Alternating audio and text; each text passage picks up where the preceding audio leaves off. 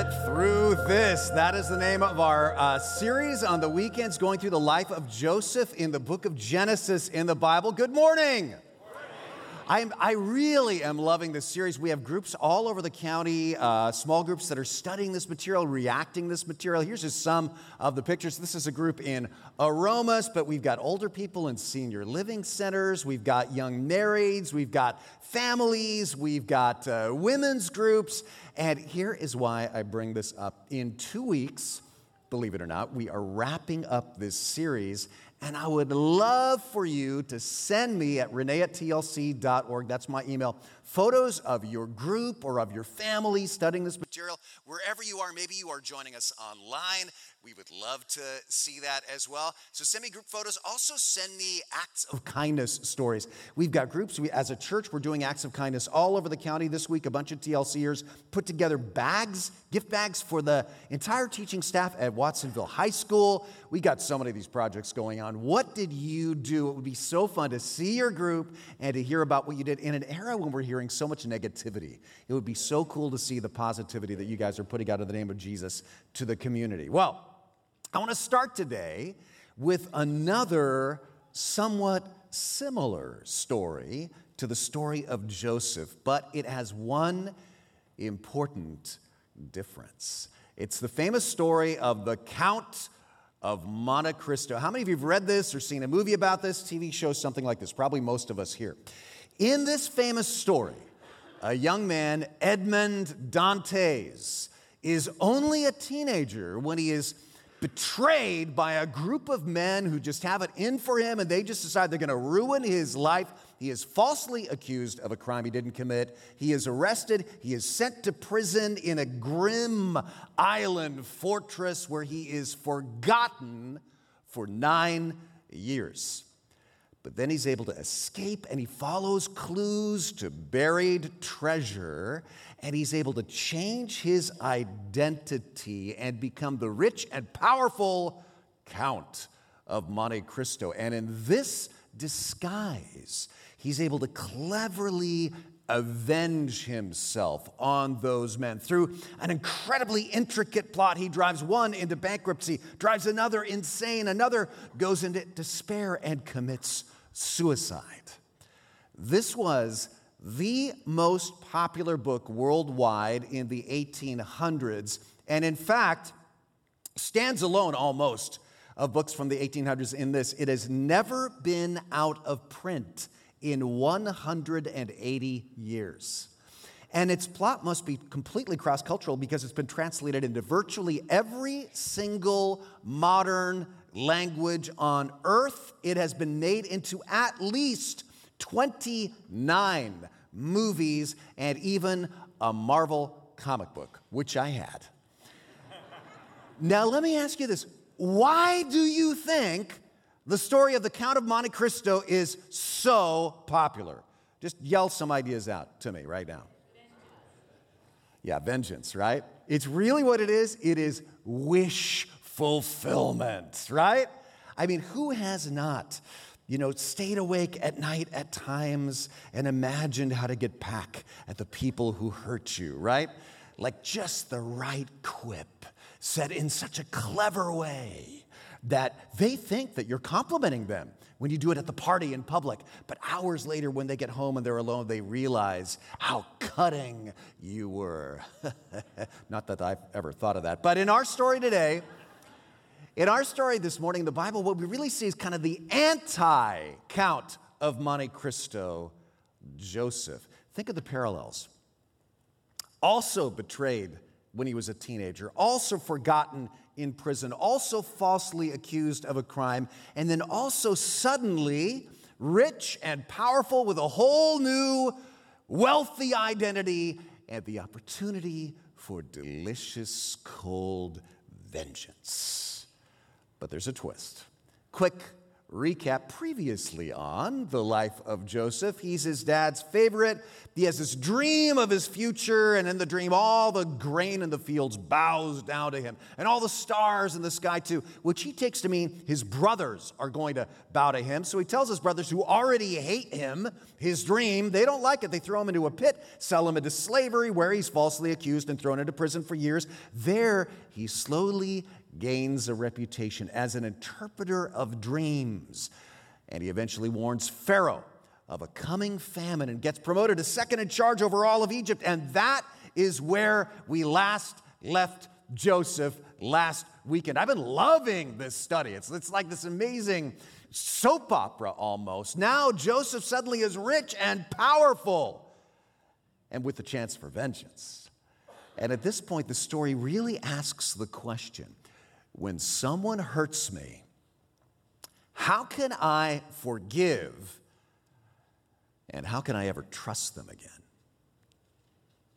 And when you think about it, these are universal questions, because relationship breakdown is one of the most common experiences in life, right? It just is. If you're in a relationship, in big and small ways, there's going to be some breakdown of the relationship. So we need stories about what forgiveness and trust look like. We don't just need principles. We need to see what it looks like and see what it feels like. And we don't get that a lot in pop culture these days. But we do get that in this story. So I want to start out with a couple of verses that Mark ended with last week. Joseph, again, he is now second in command to Pharaoh, and he has a new wife, and he has 2 new babies. At the dedication, Genesis 41:51, Joseph named his firstborn Manasseh, saying, God has made me forget all my hardship and all my father's household. At last I've forgotten my family of origin. Now, Manasseh sounds like the Hebrew word for forget, okay? The second son he named Ephraim, and he said, it is because God has made me fruitful in the land of my suffering. And Ephraim kind of sounds like the Hebrew for fruitful. So he names his kids Forget and Fruitful. Kind of funny sounding names to our ears, right? Although I guess I can see Fruitful as a Santa Cruz-y name, right? Here's my kid, Fruitful. That would pass here. But Forget, that's almost like a comedy name. I was thinking, you walk up to somebody, what's your kid's name? I forget. Well, try to remember. I do remember. What's her name? I forget. Right? But those 2 words really summarize the effect of forgiveness. I forget so I can move on and be fruitful and focus on my blessings. That's how forgiveness starts. I release and I refocus. Joseph here isn't releasing his brothers from their guilt, not at all. But he is releasing them from his thoughts so he can refocus on the blessings God has given him in the present. You know, Stanford University is home to one of the largest scientific studies ever on how forgiveness works, the Stanford Forgiveness Project. Fascinating work. And Dr. Fred Laskin, who started it and is the director of the project, he says this: your grievance story, and by grievance story, what he means is when you tell yourself or tell others about a past hurt over and over and over again. He says your grievance story seems comforting and familiar, but really, it's your enemy. That grievance story, more than what hurt you, has imprisoned you. It keeps you in the past. It reminds you that you're a victim, and it even alienates your own friends. Once you change your grievance story, you are on the road to healing. And that's what Joseph does here, right? I got to forget so I can be fruitful. My past is behind me. My present is blessed. I got a new name, new wife, new kids, new job, new life. I'm finally moving on from my weird family. And cue weird family. Here they come back into his life, kind of enter stage left. Verse 56. So, with severe famine everywhere, Joseph opened up the storehouses and distributed grain. And this is the first food bank ever in human history, and what a great tie-in to our food drive, right? there was a great famine there. There's great inflation now, great needs. So we want to open up our storehouses. As you heard Adrian say in our fall food drive, 10 pounds of food plus a $120 donation at tlc.org/food equals 1 million meals. And as he said, that's too much for some.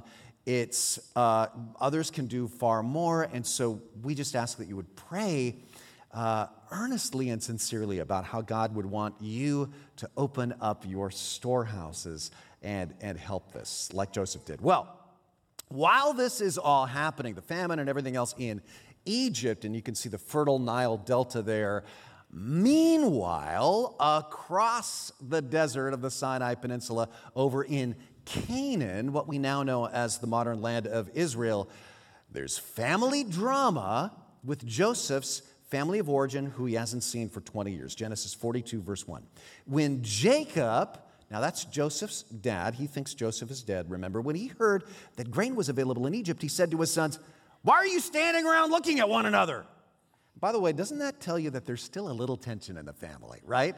You morons, why are you standing around? I've heard that there's grain in Egypt. Go down there, buy enough grain to keep us alive, otherwise we'll die. So Joseph's 10 older brothers went down to Egypt to buy grain, but watch this. Jacob wouldn't let Joseph's younger brother, Benjamin, go with him for fear some harm might come to him. So dad's still playing favorites. Do you understand what's between the lines here? Yeah, this is a dangerous trip. Let's not let Benjamin go. You two go on ahead. You 10, go. So when they arrived, they bowed before him, before Joseph, with their faces to the ground. Although Joseph recognized his brothers, they didn't recognize him. Why not? Why wouldn't they recognize their own brother? Well, they last saw him, we have the age of Joseph in the text. They last saw him when he was 17, and now he's 37. Just a quick show of hands. How many of you have changed a little bit since you've been 17 years old? Can I see that show of hands? Right. Plus, let me show you something that you may not have considered before. This is a drawing from an ancient tomb in Egypt from around the same time as this story happens. This is a Western Semitic person visiting Egypt from the land of Canaan. And in other words, this is exactly the kind of people that Joseph's family was. They did not shave. They wore beards. Their men wore long hair. You can see the dreadlocks. You can see the bandana. This is a 70s rock star right there. That is what they looked like, right? Meanwhile, the Egyptian men and Egyptian women shaved and plucked all of their hair, including their eyebrows and everything else, and then they wore wigs and they painted onto their eyes eyeliner, and like King Tut famously, right? This is what they looked like. There was eyeliner and there was eyeshadow and so on that they painted on with black coal and so on. So, a proto-Hebrew, a Western Semite from Canaan coming into Egypt and meeting an Egyptian would look a little bit like, Jim Morrison meeting David Bowie. That's basically what's happening here. So there's no way they are going to recognize their painted up and shaved younger brothers. So just to help you picture this thing. But he recognizes them when they bow down before him. Verse 9, and then he remembered the dreams he'd had about them many years before. Remember the dreams? Suddenly he remembers all the wheat bowing down to him, and now his brothers are bowing down, asking for wheat. And he sees this is no coincidence. This is something bigger is happening. This is like deja vu. This is some kind of divine opportunity, but for what? At first, Joseph seems to think like it's a divine opportunity to kind of mess with their heads.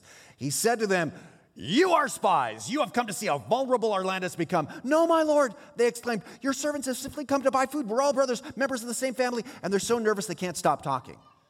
Ever been so nervous like when you meet some celebrity or when a cop pulls you over, you just can't stop talking, right? Well, that's these guys here. There are actually 12 of us. We, your servants, are all brothers, sons of a man living in the land of Canaan. Our youngest brother is back there with our father right now. One of our brothers is no longer with us. They're just so nervous. But Joseph insisted, "As I said, you're spies. And this is how I'll test your story. I swear by the life of Pharaoh that you will never leave Egypt unless your younger brother comes here too." Now think of what that must have made him feel like when they walk in. He didn't expect it.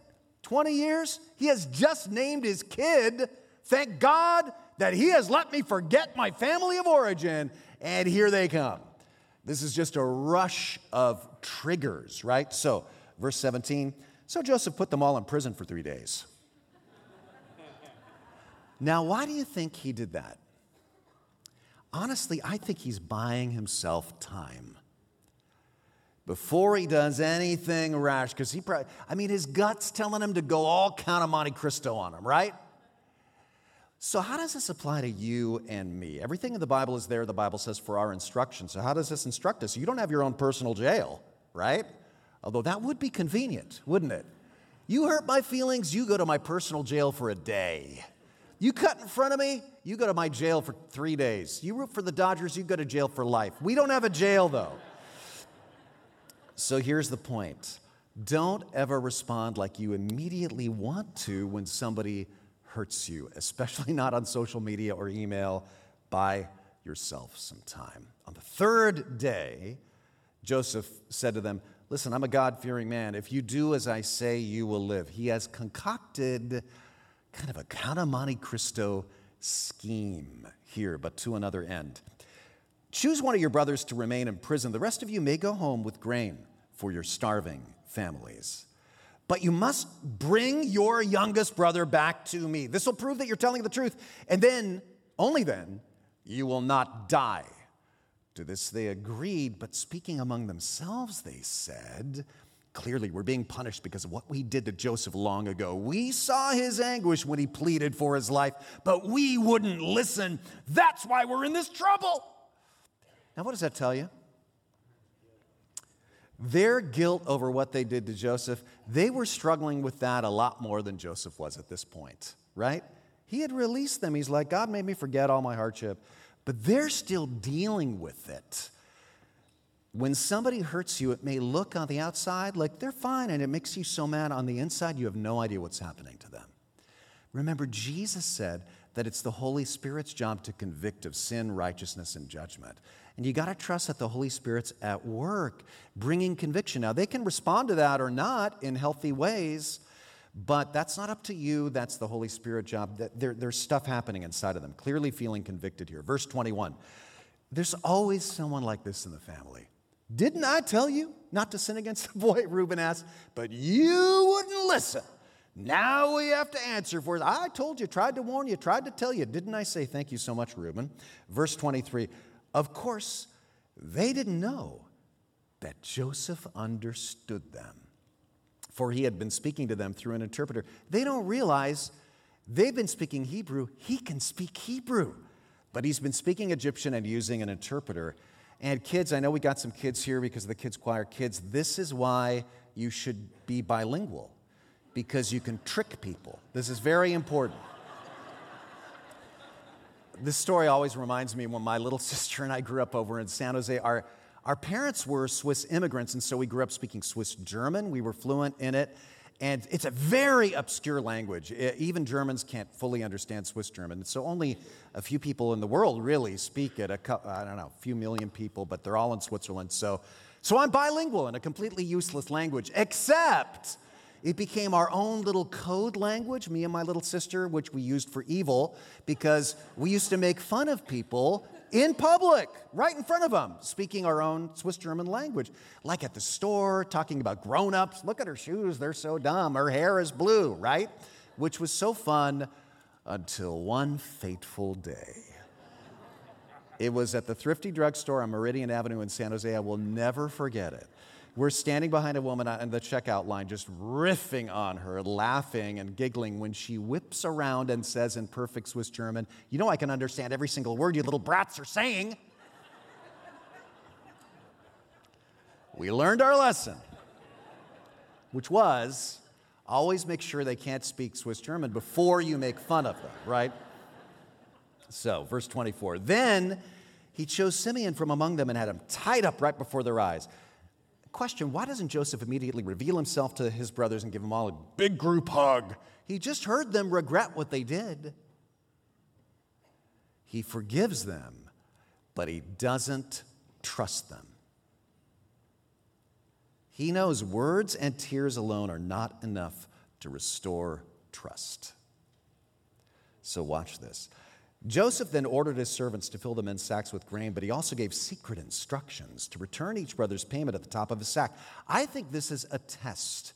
Are they going to take the money and just leave Simeon, remember, who was bound up and imprisoned somewhere? Are they just going to forget about him? That's what they did to Joseph.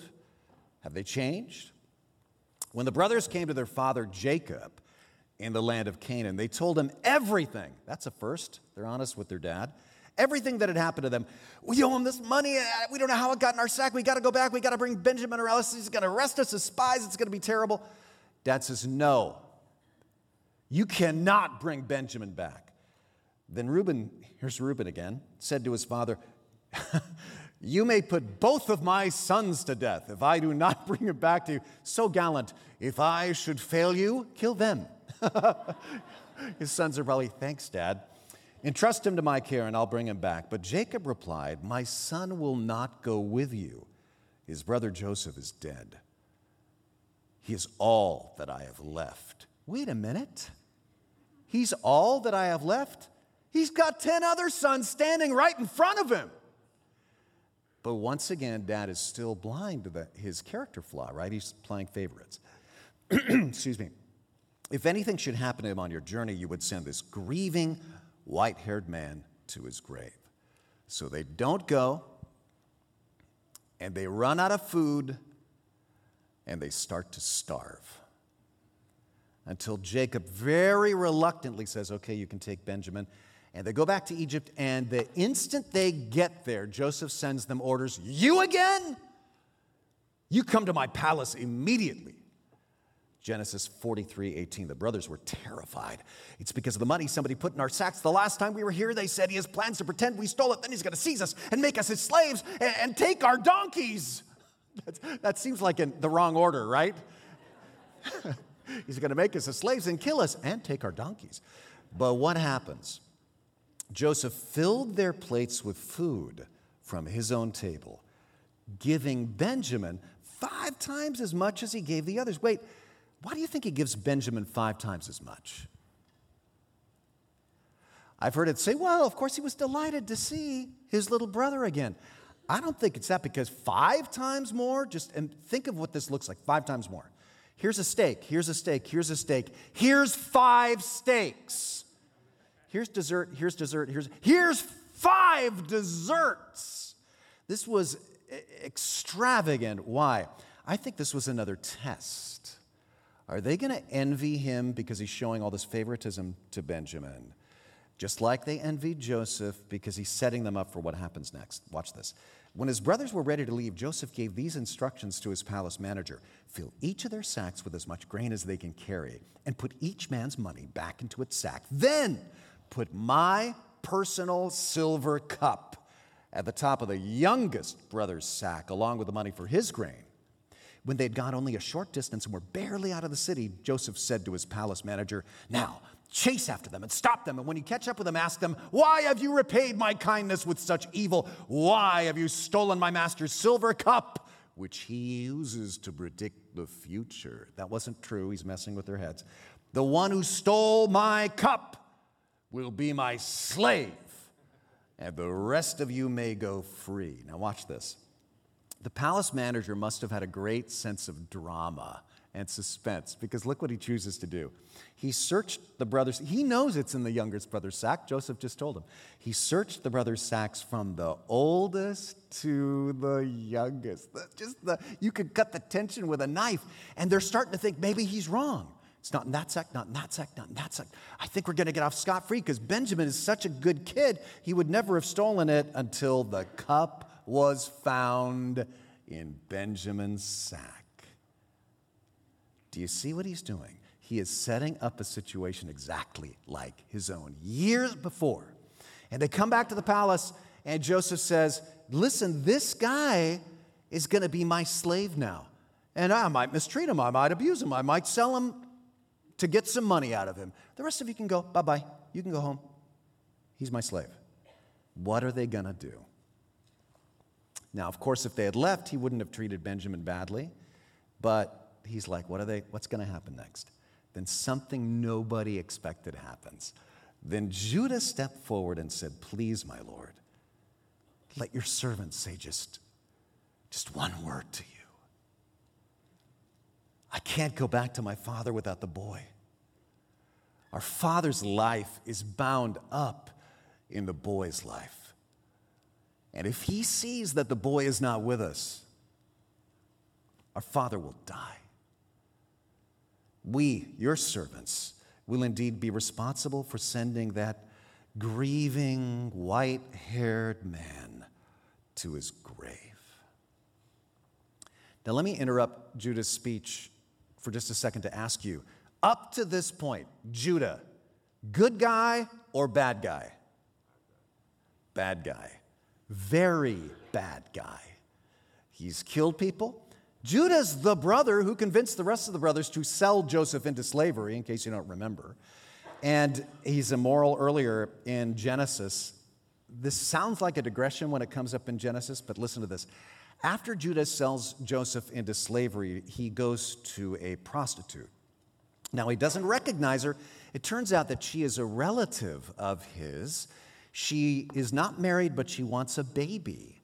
And so this is what she does to get pregnant. And when she does get pregnant, when she's 3 months along and starting to show, she's dragged before the village, and Judah, as the village elder, sanctimoniously says, this woman should be burned at the stake for her wanton lifestyle, classic hypocrite, until she reveals, well, the father of this child is right here in this gathering in the village. And everybody's like, who is it? And she points to Judah, the father's child is you. And she produces some ID that she had stolen from him. And I can just imagine the fire's crackling and every head in the village swivels toward Judah. And he says, she is more righteous than I. Which basically is like saying to the rest of the elders of the village, yeah, if anybody deserves that punishment, it's me, so it's up to you. And they decide that both he and the woman are still welcome in the village. But I think that public humiliation made Judah more humble, and it gave him some empathy. Have you ever noticed that happens sometimes when you fail morally? Makes you a little bit less judgmental, doesn't it? I suspect that's what's happening here, and that's why that story is included in the book of Genesis, because look at his speech, verse 33. So please, my Lord, let me stay here as a slave instead of the boy. Let the boy return with his brothers. Wow. For how can I return to my father if the boy is not with me? I couldn't bear to see the anguish this would cause my father. So he's gone from, I hate my dad for favoring Joseph, to, listen, man, I know I can't change dad, and I know this is a character flaw, but I don't want to hurt dad anymore. Finally, Joseph could stand it no longer. There were many people in the room, and he said to his attendants, out, out, out, all of you. And now it's just Joseph and his brothers. And he broke down and wept. And he wept so loudly the Egyptians could hear him, and word of it quickly carried to Pharaoh's palace. And I imagine him, his face is just soaked in tears, and he wipes off the makeup, and he stretches out his hands to them, and he says, I am Joseph. And what happens next surprises everyone, as you will see next weekend. But let's wrap this up with some quick observations. What can we learn from this story? You know, one thing this story teaches me, forgiveness is not equal to trust. Joseph had forgiven his brothers, right? He said that when he named his kids. I've moved on. They show up. He doesn't trust them. And this is biblical. Biblically speaking, forgiveness is a command. Trust is a choice. Think of this. Jesus commands us to forgive everybody, right? He makes that clear. He says it over and over. Forgive everybody. But he didn't command us to trust everybody.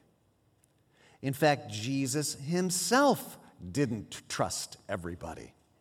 Think of what the Gospel of John says. Because of the miraculous signs Jesus did in Jerusalem, many began to trust in him, but Jesus didn't trust them. Why? Because he knew human nature. Jesus was the kindest, most loving, most forgiving person on the planet. but he knew he could not trust all people. Second, forgiveness is always wise. Trust requires discernment. Proverbs says, hate stirs up trouble, but love forgives all offenses. How many offenses? All offenses. That's always wise. But the very same book of Proverbs says, don't befriend angry people, for example, or associate with hot-tempered people. But Pastor, I forgave him, and I forgave her, and so I'm resuming the relationship the way it was before. Absolutely, yes, love forgives all offenses. That is wise. It's wise for you. It's wise for the world. But this says don't associate with everybody. Don't, go into business with them. Don't marry them. Not wise, unless they've really changed. Third, forgiveness is a gift. Trust must be earned. In English, there's no such word as forgiveness worthy, because nobody is forgiveness worthy. But there is such a word as trustworthy, because you can prove yourself trustworthy. These brothers in the story today, they proved finally they were worthy of trust by admitting culpability, proving reliability, and having integrity. They had been terrible, worst brothers ever, but they changed. And you can change. And the person who hurt you can change. The question is, will you let them prove it? Interesting in this story, don't miss this, Joseph gave his brothers the opportunity to earn his trust. He gave them a chance when he saw the providential circumstance. That moment he went, I saw this all in a dream 20 years ago, right? Something bigger is at work here. So let me ask you, is there an unresolved relationship in your life? Maybe they're somewhere in this town. Maybe they're somewhere in this room. I'd like you to point to them right now. No, just kidding. Don't do that. Please don't. But do keep your eyes open for providential circumstances, right?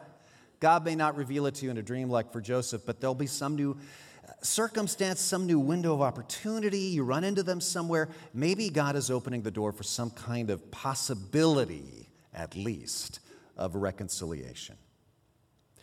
And if you're having trouble getting motivated to even forgive, remember the Bible says a lot of things like be kind to one another, tender-hearted, forgiving one another, as God in Christ forgave you. It's another sermon, but I've talked about how in my life I've really struggled at times with my own unforgiveness. But the more I understand what Jesus did on the cross as my substitute and what God has forgiven me for, the more I'm not just motivated, the more I am compelled to forgive. Now, I know that when any pastor talks about forgiveness, these are very delicate topics that can trigger painful memories. I said at the start, one of the great things about this story is it doesn't really give us principles, but it shows us what forgiveness and trust look like. So think back on the story. Did it look easy to you? Did it look quick? Absolutely not. You saw Joseph struggle. You saw him take time. You saw him weep. And so I always recommend, a godly, wise counselor to help you navigate all that. But first and foremost, will you pray about it? In fact, let's pray right now. Would you stand with me? Let's all stand as we pray together. Maybe God is dealing with you right now in the area of forgiveness, or maybe in the area of trust. And I want to provide an opportunity for you to pray about it. I'll prompt you, but then we'll have some time for silent prayer. So let's bow our heads together. First, forgiveness. With our heads bowed, let me just speak to you for a moment. Maybe God right now is telling you enough. You've been so angry for so long. It's time to forget and be fruitful. Release and refocus. So if forgiveness is the struggle for you, why don't you pray right now, Lord, here are the people, here's the person, here's the situation where I really need your power to forgive. Would you just pray silently about that right now for a moment?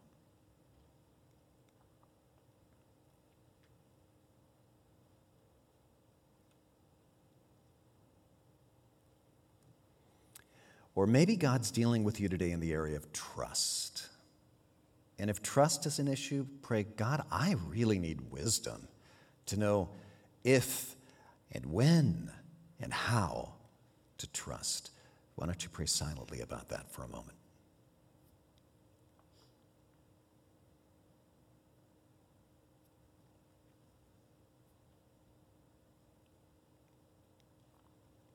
Lord, grant us the power to know how to forgive, the wisdom to know when to trust.